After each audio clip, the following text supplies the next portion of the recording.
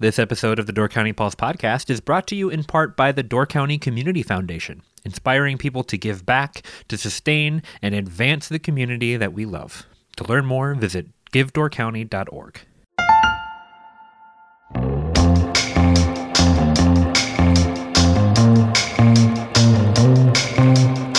Hello and welcome to the Door County Pulse podcast. I'm Andrew Clyden, and at last, somebody has joined me in the podcast studio again.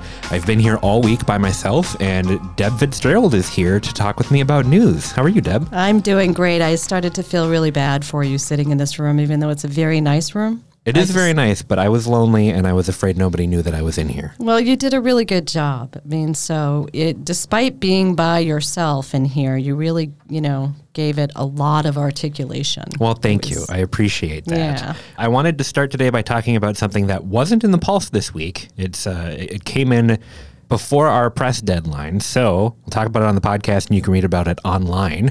Joel Kitchens has been primaried. Is that correct? Yes, that is correct. So what does that mean? That means that somebody from his own party is running against him, so that there will be a primary election between the two gentlemen. And the person who is running against him is Milt Swagel, and Milt is a Kewaunee County board supervisor. So that will be in August 9. So the candidate filing period for the November election ended on June 1st at 5 o'clock. So you had until then to file your nomination papers. So that's why it came after our deadline, but you can read the full story online. And Senator Andre Jacques is running again for re-election, and he has a Democratic candidate who is running against him, and no primary election there. And then the two county races, the partisan primary races, are the sheriff's office and the Door County Circuit Clerk's office. And those two incumbents are running, and nobody else has challenged them. So Sheriff Tammy Sternard and Clerk of Circuit Court Connie DeFeer, they're both running unchallenged.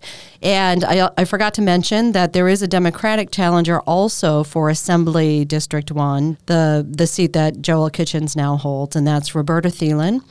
And Roberta is well known to people in Bailey's Harbor. She's a Bailey's Harbor resident. She is on the Bailey's Harbor Town Board. And she did run against Kitchens as an independent candidate a few years back and did lose that contest. How long has Kitchens been in office? He's going for his fifth term. So he was first elected in 2014, and he has never actually had anybody give him a primary challenge, anybody from his own party, going up against him. That's what I was curious about. So it'll be interesting to see how that shakes out. Yes, it will. So that's coming up. The primary is August 9. We'll obviously have more on these candidates as we get closer to that August 9 deadline. And then the general election is November 8, and we'll have a lot more on the elections upcoming. Great. So that's a little bit of stuff that wasn't in this week's Pulse, but I want to talk about a couple of other things that are as Door County as apple pie. Is that what they say? Yes. When you think Door County, what do you think? The Niagara Escarpment and the affordable housing shortage, right? Those are the two. My mind went temporarily blank, and I'm like, how can that happen? It's kind of like when somebody says, "What's your address?" And suddenly You go to your childhood address, right? 'Cause that's what I do. Do you really? Yes. I'm like, what is your address, Andrew? I'm not saying that on the podcast. I don't want people to know where I live. Well, they don't know if, you don't have to give the city or the state. I live here, though. Okay. Oh, you're trying to get my childhood address? Yes. Oh, it was in Minnesota. Right. I was going to say, Door County is a small enough place anyway that you can find me. If you wanted to find me, you can find me. It's not hard. It took me a little while. I thought you lived in a different house, remember? But you were very close. I was only a couple houses off. So that's how mysterious Andrew wants to keep it. Not even us coworkers know exactly where he lives. He kind of gives an area, and then you put some of the pieces together. Yeah, it's because I'm homeless, and I I just live in areas, not in any dwellings. Okay. All right, well, let's stop trying to get people to find out where I live, and let's talk about the Niagara Escarpment. Yes. It's been around for a long time. Did something change? Yes, actually, something changed. All right, what's up? So what's happening there's this organization, and it's the Niagara Escarpment Resource Network, and this organization has been around since the late 1990s, and they've accomplished a number of things, but their primary goal is to bring awareness to the Niagara Escarpment and exactly how special and fragile and vulnerable it is, and they do this through numerous means. One of the things that they did was get the legislature's attention, and that was like in the mid-2000s, 2010, I think it was, and they proclaimed a year for the Niagara Escarpment. So it increased in awareness. People understand what it is. It is, this 400 million year old rock structure that extends for 1,000 miles from Wisconsin all the way over to Niagara Falls. So it, spans 3 states and 4 Great Lakes and the province of Ontario. So it's also known as the Great Arch because of its trajectory across that landscape. So, of course, we know it here, but we kind of take it for granted. I mean, it's what's responsible for some of our most breathtaking viewscapes, our most beautiful landscapes. And yet we probably don't really know an awful lot about it. Well, this organization got a grant a few years back. They came up with a website where they put all of the resources surrounding what they call the ledge. It's also known as the ledge, the Niagara Escarpment. And they put all of the resources, that the natural places, the places where you can access it for hiking, the trails that you can access it on, all throughout the 7 counties that it traverses in Wisconsin. And then they have businesses that they vet for sustainability practices.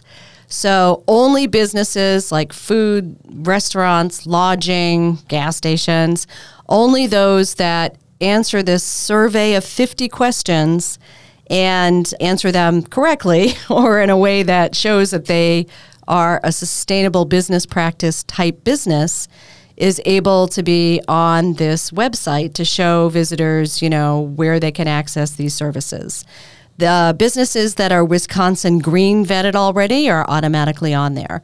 So their whole goal is to draw the eco-tourist, to practice a model of sustainable tourism instead of, saying to everybody, hey, everybody come to the Niagara Escarpment, and, everybody tramples over to the Niagara Escarpment, and then pretty soon it's no longer the Niagara Escarpment. So they're really trying to just draw a certain type of, visitor and then to draw awareness to the Niagara Escarpment's value and its vulnerability and its beauty. And then if they do that, they believe that more people will want to protect it. All that being said, you did a piece on the escarpment, and the website is WI as in Wisconsin, ledge.org. Correct. And that's where you can learn way more than what we just talked about. Absolutely. And when they it comes to the bluff. That's right. And they have all the categories and everything that you can want to know about it. This episode of the Door County Pulse podcast is brought to you in part by Door County Medical Center. Are you looking for a job in Door County with excellent benefits, culture, and potential for advancement through tuition reimbursement programs? Door County Medical Center is hiring. For more than 75 years, Door County Medical Center has been the leader in health and wellness for Door and Kewaunee counties. Their integrated medical center provides a wide range of specialties, including primary care, behavioral health, general surgery, the Women and Children's Center, the Door Orthopedic Center, the Door County Cancer Center, and more. To join the team, apply today at dcmedical.org/careers. That's our geography lesson for today. Yes. Let's move on to politics a little bit more and talk about affordable housing. Okay. Did we solve it? Are we good now? Did we what? Did we solve affordable housing? Every time we talk about it, I have to start with that just so that I know. Are we good? It's not. Well, first, I was thrown by the politics part. You think that affordable housing is political? Yeah. Why? Because everything's political. Oh. Unfortunately. So affordable housing in the apolitical realm, there is a story in today's Pulse in this week's Pulse. And it's about a new financial lending or corporation that is being formed that's going to try and help solve a tiny piece of affordable housing. So I think that most people who study this issue know that there's not like one solution. You have to come at it from many different angles. And so it's kind of like putting as many of those together as you possibly can to be able to solve it. So this is another one of those pieces to solving the affordable housing challenge. And the organization is being formed will be jointly held by two organizations, one of them local, the Door County Community Foundation, and then the other is NeighborWorks Green Bay. So NeighborWorks Green Bay is already doing something like this kind of work, and has been for 40 years, making housing more affordable for people. The Door County Community Foundation is actually brought together a bunch of people to start looking at solutions to the affordable housing issue a couple of years ago with the Wisconsin Housing and Economic Development Authority. And Door County was a pilot project. There were a bunch of people that got together and they, tested out different things. And this is, long story short, this is what evolved from that. If we had a corporation that could lend money to developers so that developers would agree to set aside some affordable housing units within their apartment complexes, then that would be great. This would give them another level of financing. They would be able to reserve a couple, and they figure that over, say, 30 years, they could create maybe 700 units doing this affordable housing. So the way that this is getting started is WHEDA, which is the Wisconsin Housing and Economic Development Authority. They're loaning this new corporation $1.3 million. And they're with the caveat that $1.3 million has to also be raised locally. So the County of Door has donated $500,000 of that.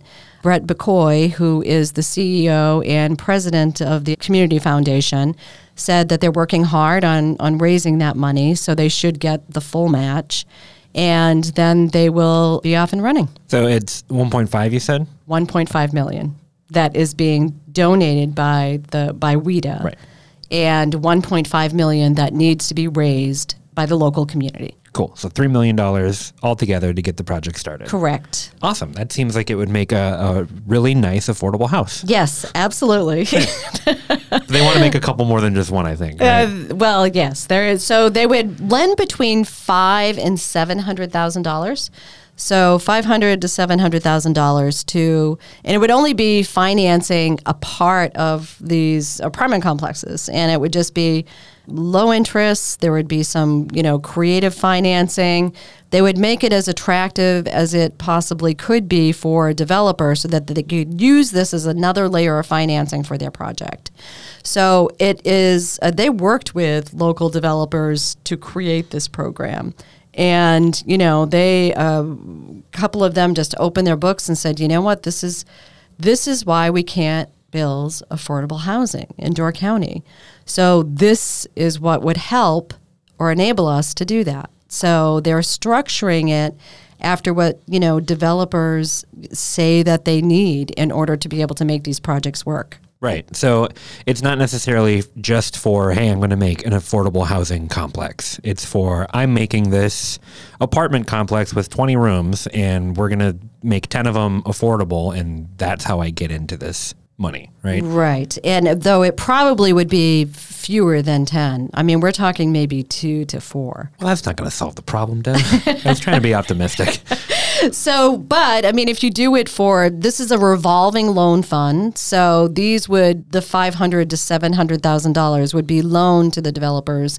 They would pay those back with whatever the low interest is. And so the pot would continue to grow in theory. And also there could be opportunities for other municipalities to pitch in, because this will be a nonprofit corporation. So even getting the construct, the financial lending construct set up is a pretty big thing. It will also be structured in such a way that it will be able to receive some federal funding. So that part of it, creating this new financial lending corporation is really kind of the big deal.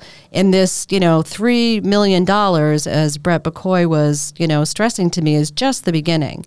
So they really do believe that they're going to be growing that, much bigger. He also pointed out that this is not a new idea. This is something that is done in urban areas all across the country. There is a really good model for it in the city of Madison. But the thing is, they've not done it in such a small rural area like this. So that is where the innovation comes in, trying to create that kind of a lending organization in a rural, small population place like Door County. Right. Well, if it's never been done before, then it can't be done. That's what they would say on Facebook. I'm parroting what I'm going to read on Facebook. Oh, there you go. Post it. I'm surprised that somebody in Door County looked outside Door County to find a solution to a Door County problem. Oh. That's really exciting to hear. Well, actually, it kind of emerged as a grassroots thing within Door County. But yeah, NeighborWorks Green Bay, Noel Havelson. He's a hard name to say. I never realized that. I mean, I wrote it so much in the story, but Noel Halverson is the chair and CEO of NeighborWorks in Green Bay. And he's going to be because that's going to be the umbrella organization of this new, nonprofit kind of subsidiary type corporation. He's going to be the CEO and president of the whole thing. And then Brett McCoy is going to be the chair of the governing board. But they did bring together with that WIDA pilot group for looking at affordable housing in rural areas. They did have people from other parts of the state, a part of that. So they automatically were looking at other, areas to be able to see, what are you doing? What are you doing? It's a model that works if it were used more frequently. Great. Well, let's consider that 5% more of the problem solved. Where are we at now? Well, I think we're at 50% at least. I think that we need to wait and see what happens. I'm really curious to see what happens with all of the new housing that's being built in Sturgeon Bay. Now, it is not all what you would call affordable.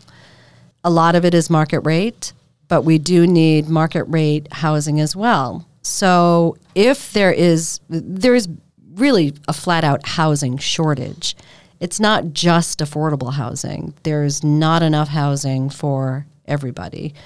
So when they build these market rate apartments, and some of them are going to be coming on the market as early as the end of this year, then other people will be moving out of places that they're in. They'll be moving into these. They'll be opening up those. So the supply will automatically increase. So by 2023, there's going to be some 110, and then there are newer apartments coming on the line in Sturgeon Bay. So I'm just really curious to see how that impacts the market. Yeah. I wonder if this is necessary. Did we ever try asking really nicely when developers would propose things? They probably have. Yeah. Hey, we got 10 rooms coming up. Oh, can we have one? One that people can buy, please? Apparently it's not something that really can, if you're a developer, you're in business. It sounds to me like margins are really, really tight. Like it's almost impossible to make money building an apartment complex.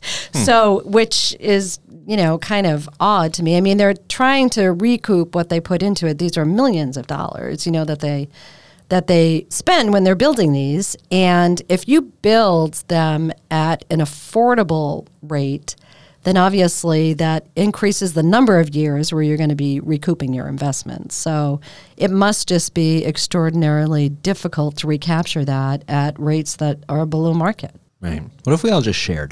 Do you think if we shared? Would that fix it? I think they tried that in communist Russia. No. Well, what about go back like 100,000 years ago? Go back 100,000 years ago when we all used to just share. Oh, you think that's what happened? Yeah. Oh, so where did this human nature come about that we don't share naturally. It was probably when we decided that objects had value. And we were like, I'll give you this object for that object. Oh, so when the barter system came into play? Yeah, when it wasn't just, trading, it was like, hey, this is $1. Well, don't you think a banana was always valuable? Like way before money. If you have 5 bananas and I only have 1 banana and I have 7 children and you only have 2, I mean, don't you think that I would see that your bananas are very valuable?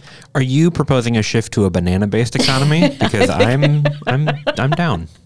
I mean, there is value, whether we call it money, whether we call it a dollar bill, or whether it's a piece of paper or a coin, or they could call it bananas. I mean, it could have been bananas instead of something that was based. Everybody, let's try it for 10 days and just see. We'll just see what happens. So let's see if the grocery stores sell out of bananas. Or if they'll take bananas as payment. Oh, instead. Yeah. We just initiated if immediately. If you can't get a banana, then give a banana. Need a banana, take a banana. All right. I'm done. Yes, I think so. I am too. Okay. Thanks for coming on the podcast and chatting with me about all the cool stuff that's going on. All right. Well, thanks for inviting me, and I'm glad to keep you company. All right. Bye. All right. Bye-bye. Thank you so much for listening to the Door County Pulse podcast. If you want to support us at the Pulse, check out doorcountypulse.com/shop, where you can get a weekly Pulse subscription, purchase some incredible Door County artwork from Pulse artist Ryan Miller, and much more. We hope you've enjoyed the Door County Pulse podcast, and we will see you next time.